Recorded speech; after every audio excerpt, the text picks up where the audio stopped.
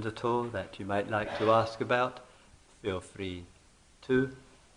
Anything at all that you would like to speak about. And sometimes areas of interest, concern arise from meditations, instructions, talks, previous inquiries, etc., etc. So do feel free to touch upon anything which is of interest or of concern to you. Anytime the person or myself can say thank you to bring a close, 3 minutes shared silence, then I'll say anyone, then another person may wish to speak. And we alternate with the alternating agendas as well, of course, and priority given to those who didn't speak in the previous inquiries that we've had. And please remind me what agenda we finished on last time. Man. So the other agenda at this time, and anyone who wishes to come, come. Move the mic,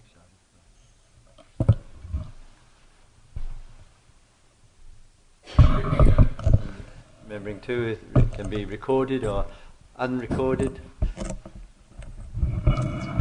and it's fine. Also, it's not necessary to record the 3 minute silence.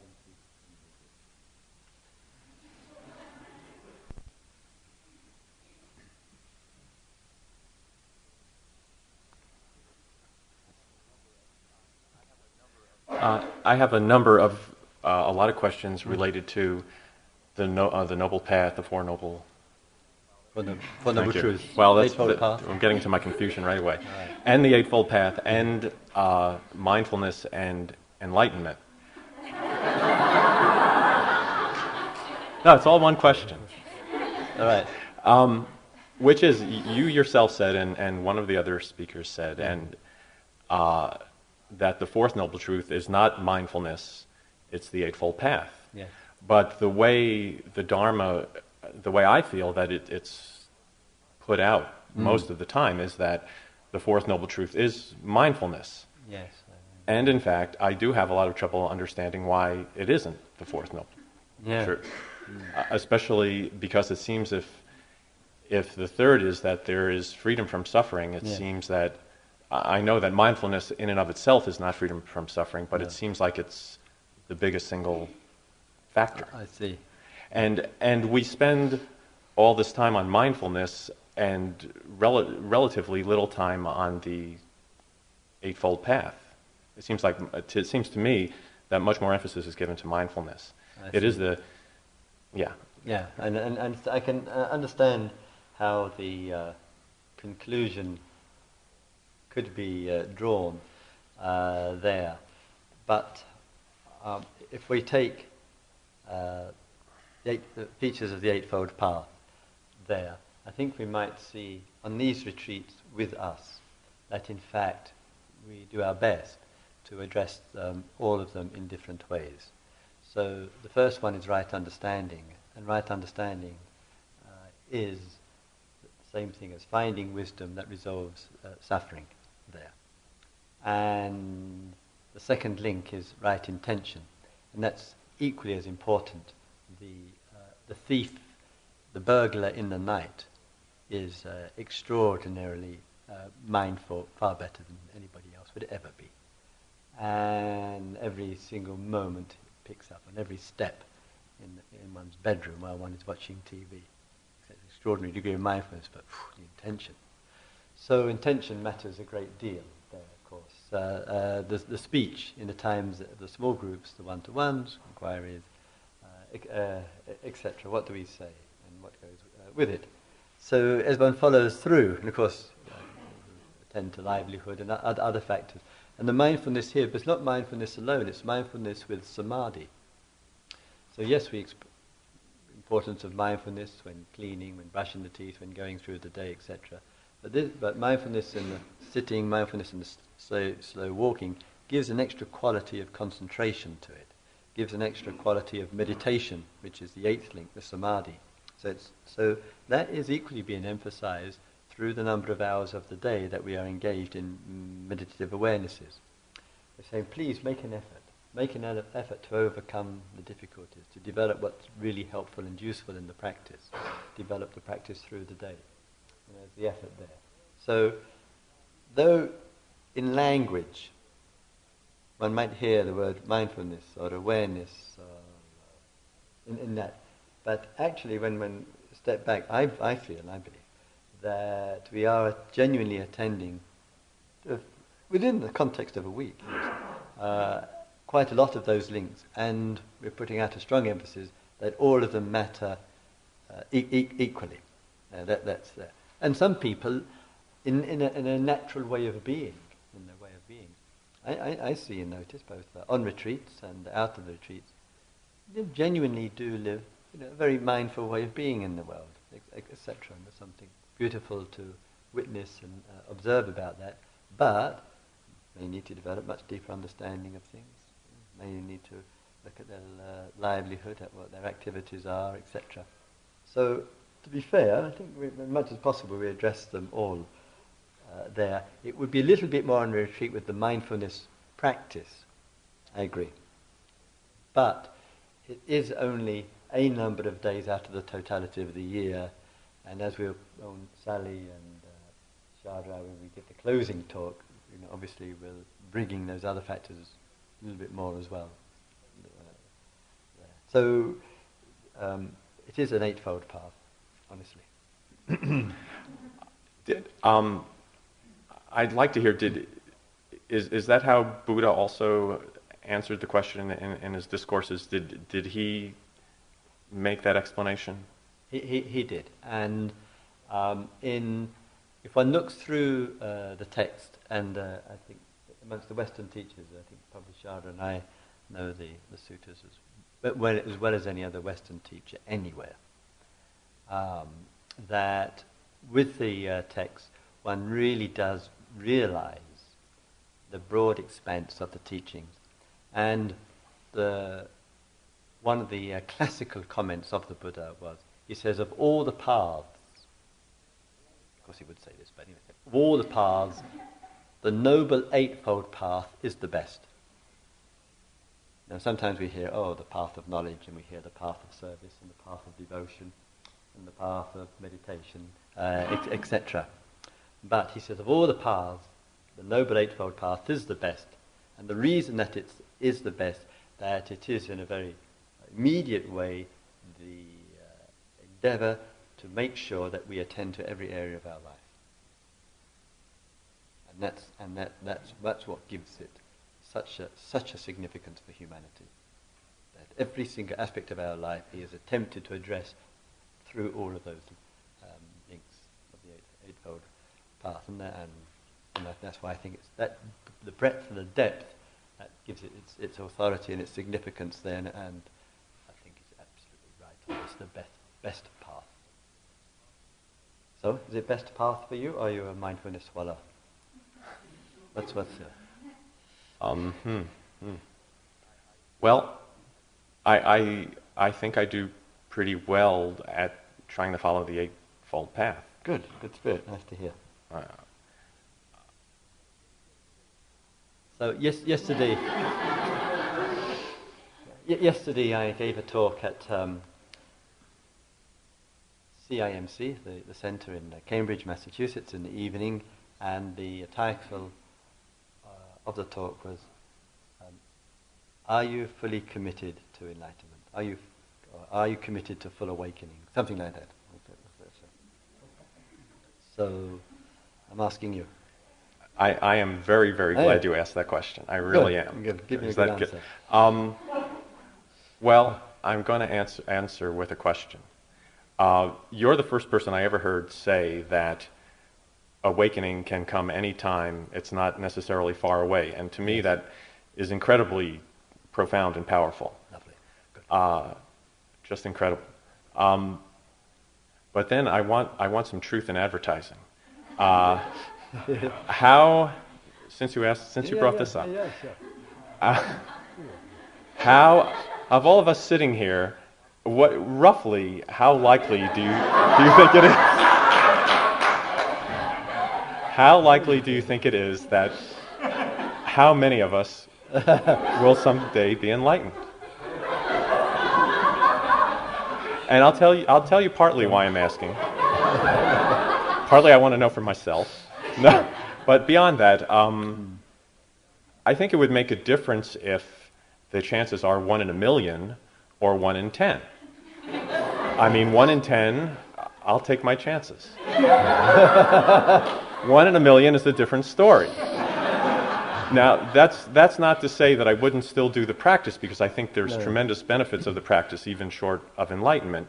But I think in the long run that this question would affect my practice. Yeah, sure. And some would say, because they have other views, that 1 in a million is optimistic. So in looking at this, since you were asked the question here, question is coming from ordinary mind, which picks out this and compares with that. 1 in. There's a measurement which is going on. And the mind is, of course, looking for assurances and is confusing the activities of the self or selves and these assurances. So it's from the Dharma of awakening, it's an unclear question. But let me answer it in another way. There are people on the retreats who come to full awakening. That I can tell you. There are people on retreats who know what it is to abide with a noble consciousness. There are people in retreats who know what the end of the Eightfold Path really means. There are people in retreats who know what freedom is, and the knowledge of that, the taste of that, the sweetness of that is very, very familiar. There are people on retreats who listen to the Dharma teachings on the ultimate truth of things and cognize them in their being well and clearly, and do not feel a gap between the Noble Eightfold Path and its fulfillment. That I can tell you. Yeah? Mm-hmm. Good. Great. Thank you. Thank you.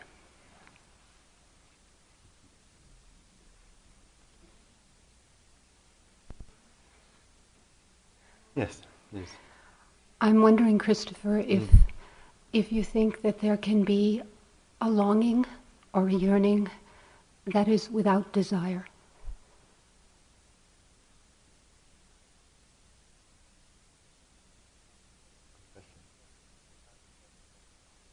I'll try and respond in a moment or two. Tell me a little bit of background to the question.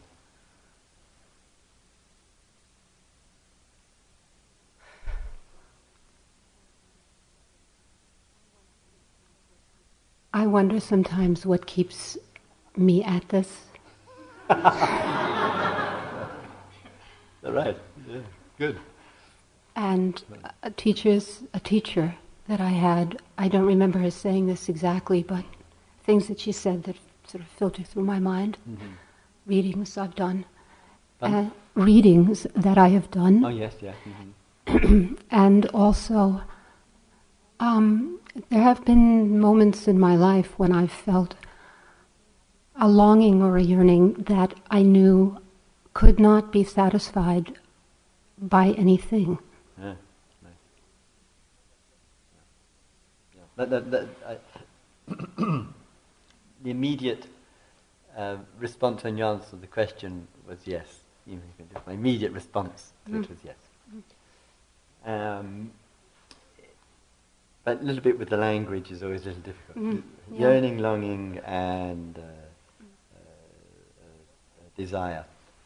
What I hear from meeting and talking with some people, and you may be one of those, there's a desire in the conventional sense, which not only in terms of the worldly world of success and gain and ownership and pleasure, and sometimes that world, the impact of it, begins to lose its grip over us, but there may come something else, a kind of we could call it spiritual yearning, a longing in some other way, which one knows can't be satisfied in any conventional kind of sense.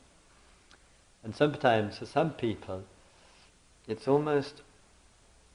doesn't feel like desire in any gross way. It's almost organic in the being in some way or other.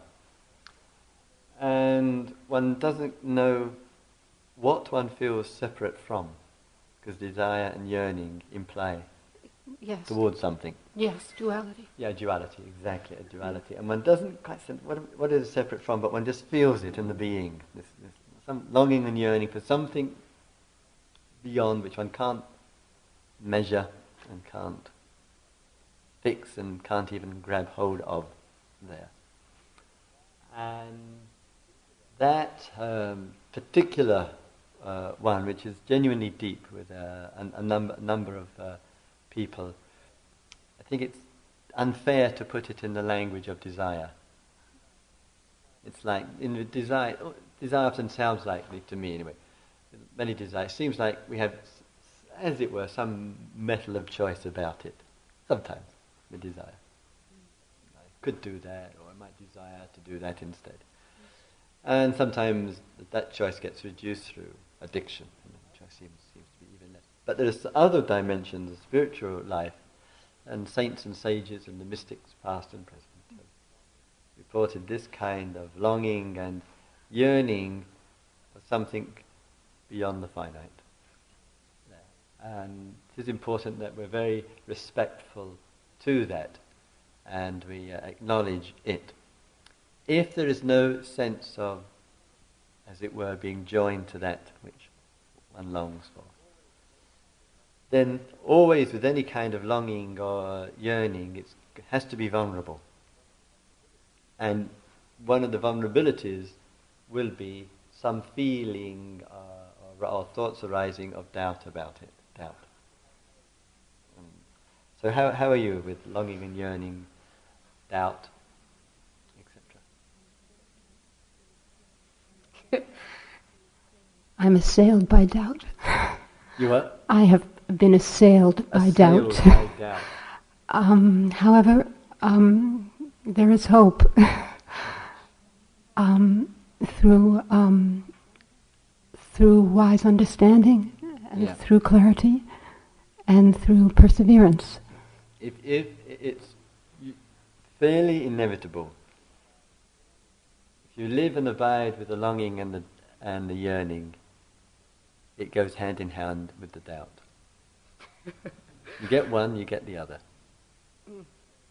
So that's the longing and yearning, as I say, sometimes is very deep. It's not like it's a conceived longing and yearning. It's something else, somewhere else, hard to explain. But the mind comes in as well, and it has doubt, and peace comes. Of course, giving wise attention and exploration, as you pointed out, is important. But true peace comes when the longing and yearning reaches the end of the journey. Then that goes, and the doubt also goes immediately. In your relationship to longing and yearning and the ending of the doubt, is it that the gap, so to speak, always seems much the same? Do at times you feel closer to that, I'm not putting any names to, but to that which ends the longing and the yearning? Do you have any taste of that which ends? So does it stay the same, the size of the gap? Does the time you feel close and the time's further away? Or is there any sense of taste of in your life? Anywhere? Retreats, outside?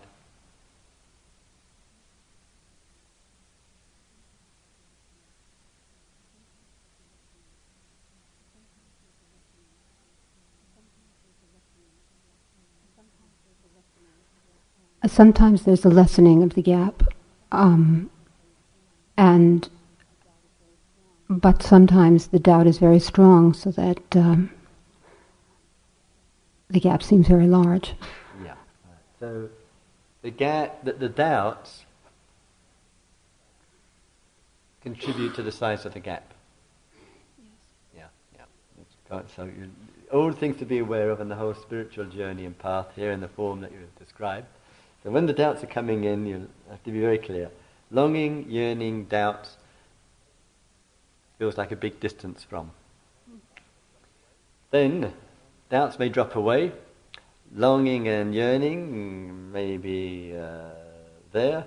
Then a little bit more, less of the gap. Anything that's happened to you where one has felt there is no gap, or you feel to be on the edge of something or close to? And what would be the signals or signs? What would communicate closeness to, or touching upon, or on the edge of? They were a long time ago, but the experience came a number of times of unexplainable joy. Good. Why a long time ago? I was quite young. Well, that's just eliminated 80% of the people in the room. If we take that view, I don't think the colour of your hair has got a great relationship to the gap. Some may say. So, what's stopping the inexplicable joy arising today? Today? Today. Now. Now. You mean now in this moment? Exactly. Or today, if you want to. Make it a little bit more expansive. Give me a little leeway. A little leeway, you're right.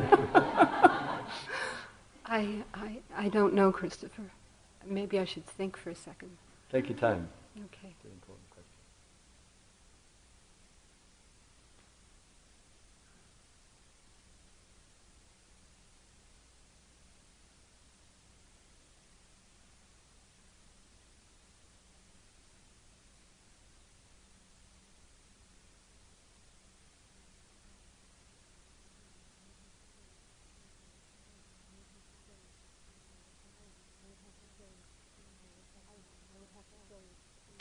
I would have to say it's the power of my little self, that little thing that I think is me. Yeah, nice.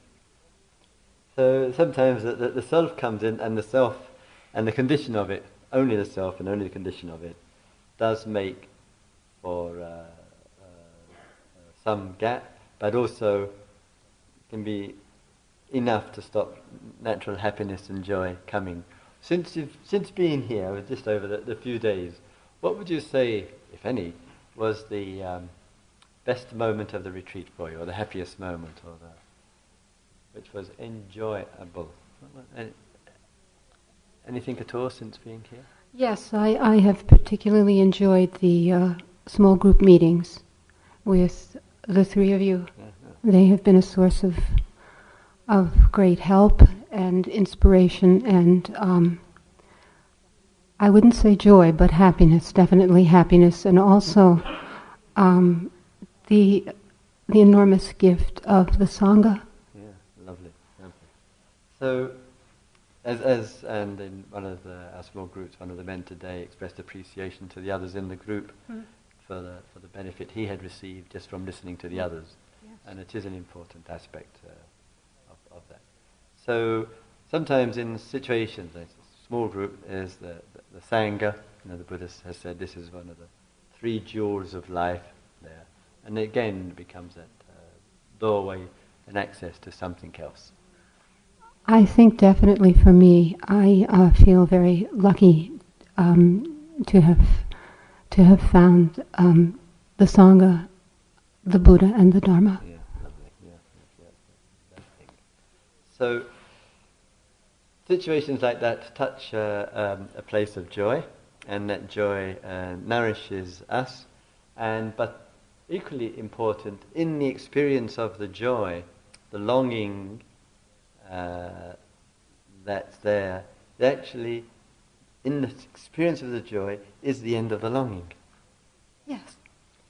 And that it may be happiness, which is more, sometimes has a stronger form to it, of sensation. Joy, in Dharma language, is a more refined form. Inner peace is another refined form of that. And there is a sense of some ending, not absolutely necessarily, but some ending of the longing, which is there. There's nothing to be added to that which has touched. Yeah. That receptivity to all of that matters a great deal. Essence of the Dharma is to realize, what does this joy come from? What does this happiness come from? And that answers all the yearning of life, all the wanting of life. So the nearest in heart experience is the happiness and joy that you just described. It's not the ultimate end of all things, but it's the nearest and the sweetest expression out of the heart of that which answers all issues of living. Anything you'd like to say about it? I don't know if I fully understand what you're saying. If I may, are you saying that the happiness or the joy that I experience within this fellowship and womanship, yes, that is it's a lessening of the longing, yes, and that it's also an intimation yes, of absolutely. that which ends all problems. Exactly. You've understood it. That is exactly what is being said. I can take it to heart. Sometimes I hear words and think I understand them, and then I don't. But I guess that's the doubt, isn't it? Absolutely. Very good. Thank you, Christopher. Thank you.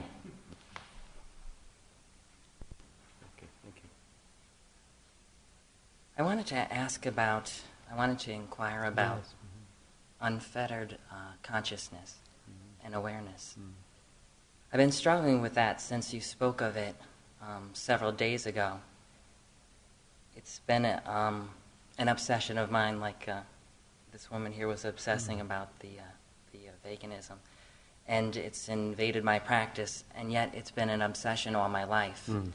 Because I've looked at it as a question related to the real question that I've been obsessed about is free will versus things being determined. And I've also looked at, I don't know nearly as much as many people in this room about the specifics of the Buddha's life and the teachings, but in enlightenment, I'm wondering if the enlightened individual is completely free of contextual experience. It doesn't seem to me to be a true appreciation of reality. So go on, say it. I don't think someone who's enlightened or someone such as even the Buddha is a being, a consciousness that doesn't come from some context. Even a being who is enlightened, someone who has awareness, someone's life that's flowing through the Eightfold Path, say, they emerge from an experience in which they have learned, they have cultivated some kind of their being. And so their being is bouncing with grace off of a whole bunch of different experiences, but those experiences aren't without their historical or experiential background. So, true enough in pretty well most of what you say. Are you drawing conclusions about the contextual situation and enlightenment, or liberation, or what was it, unfettered freedom, or whatever? Are you drawing a conclusion here? Yes. Are you? Tread carefully now. I should, and I do. Good. And I do more after last night. And yet there's still this burning passion with me. I think, responding to what Seth was talking about the other day, for people in this age and for this time, there's an opportunity for us to look at awareness and consciousness in a slightly different way. We have an experience of knowledge about environmental conditions that make a lot of who we are. So that awareness, that enlightenment, may be something that allows us to perhaps push.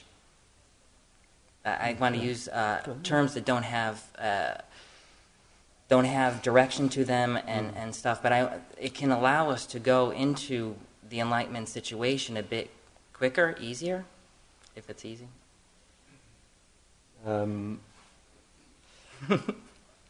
a way, 2 or 3 points which you've expressed, and all deserve various kinds of attention.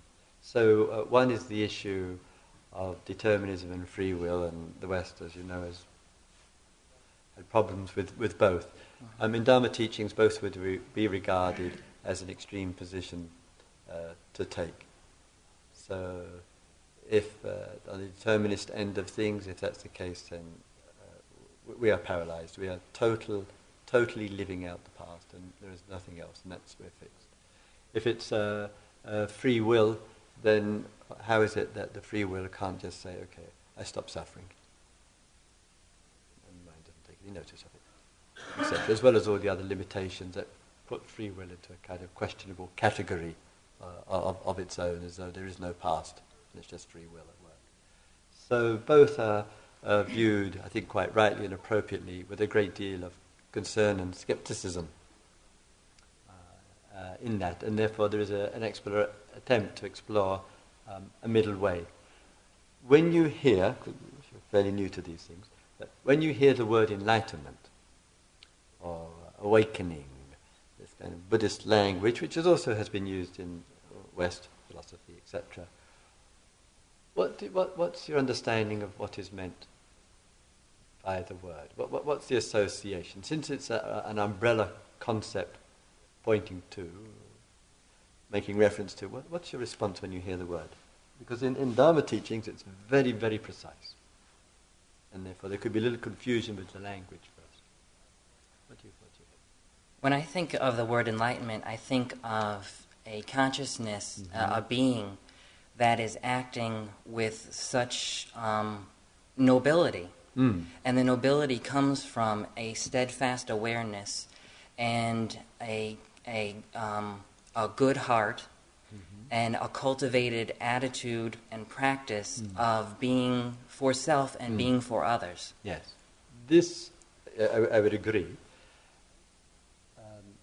One extra point, though, that in awakening is the outcome of the awakening.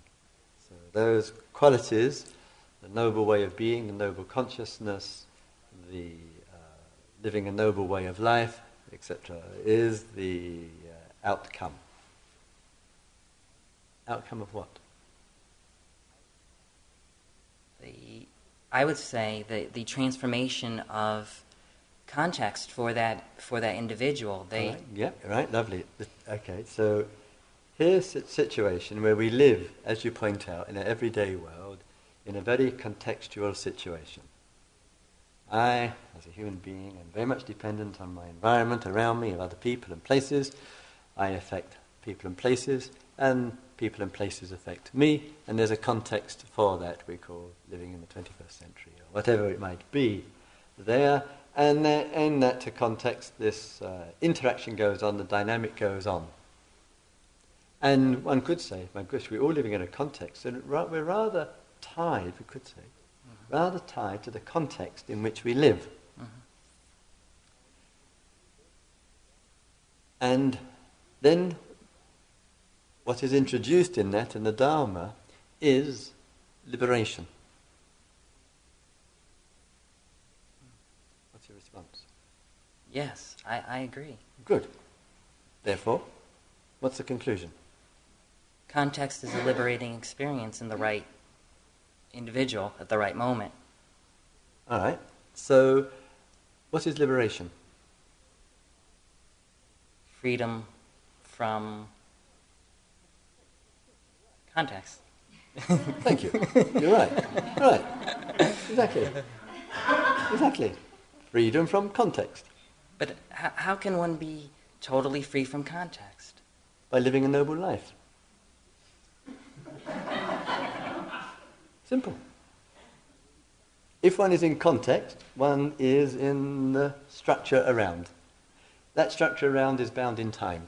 Of called past, called my present, called my future, called what I'm doing with my life, called the way the world that I live in affects me, the way I affect the world, etc. Liberation is freedom. Freedom from what, as you said? Freedom from context. Freedom from being caught, stuck in the context, therefore in the field of time. If one is free, the natural outcome of it is those qualities that you described. Naturally, organically, easily, effortlessly. Don't have to make a fuss about it. That's what happens. So, any mild revision of your view?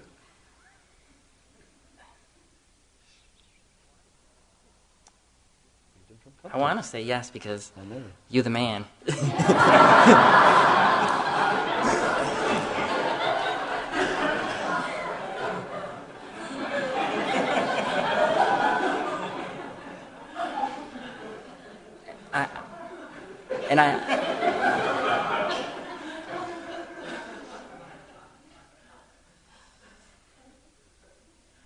And I know that to be true. It seems to me that what I get in deep penetration of the Buddha mind is that the Buddha mind is always flipping from one absolute, staying away from absolutes, yes or no, flipping in a graceful way through a lot of practice and devotion. So I think that if somebody says, though, they can get in danger if they say that free from context and stick with that free from context totally, because that's not the truth either. It is, but so what you're saying, if I can say besides you the man, is that, yes, I can see a graceful being moving outside of context, but at the same time that being is within and always is in context. Yeah. I think you're just expressing a middle way very well here, and also not wanting to be caught in an extreme. And I respect your good perceptions there very much. So yes, I quite agree. If one goes to one extreme, it will be like clinging and holding to I am out of context. That would be one extreme. And all that could arise out of that, often detachment, coldness, arrogance, or whatever it might be. And the other would be to be completely embroiled in it. And therefore anything that goes on, it really affects me, it hurts me, it makes me so mad, etc., etc. Or the context of the past or the present, all of that goes on. So I agree, there is a middle way between those two extremes. I think your point is absolutely right on. And that middle way, understood well, is also simultaneously limiting. No extreme, therefore not outside of, not inside of. Both would be prisons.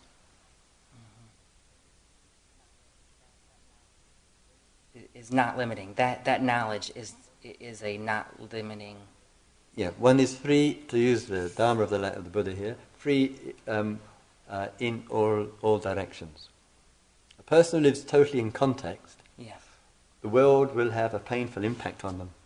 That's all they know is the world. This goes right, this goes wrong, and all the conditions of life, success and failure and profit and loss and health and sickness and pleasure and blame and life and death. All of them. That's being stuck in context there. You say, hey, there is an awakening there. It doesn't deny context. But there is an awakening or liberation or freedom, whatever you want to say, being with God, if you like that language, there, in which one knows and one does not feel to be caught in the context, even though the life is going on. And the indicator, the clearest indicator of all, is that one doesn't feel to be in a problem in life. So how's your commitment to seeing all this well and clearly all for yourself? I'm absolutely committed to it. Good spirit. Very good. It comes across. Thank you. Thank you.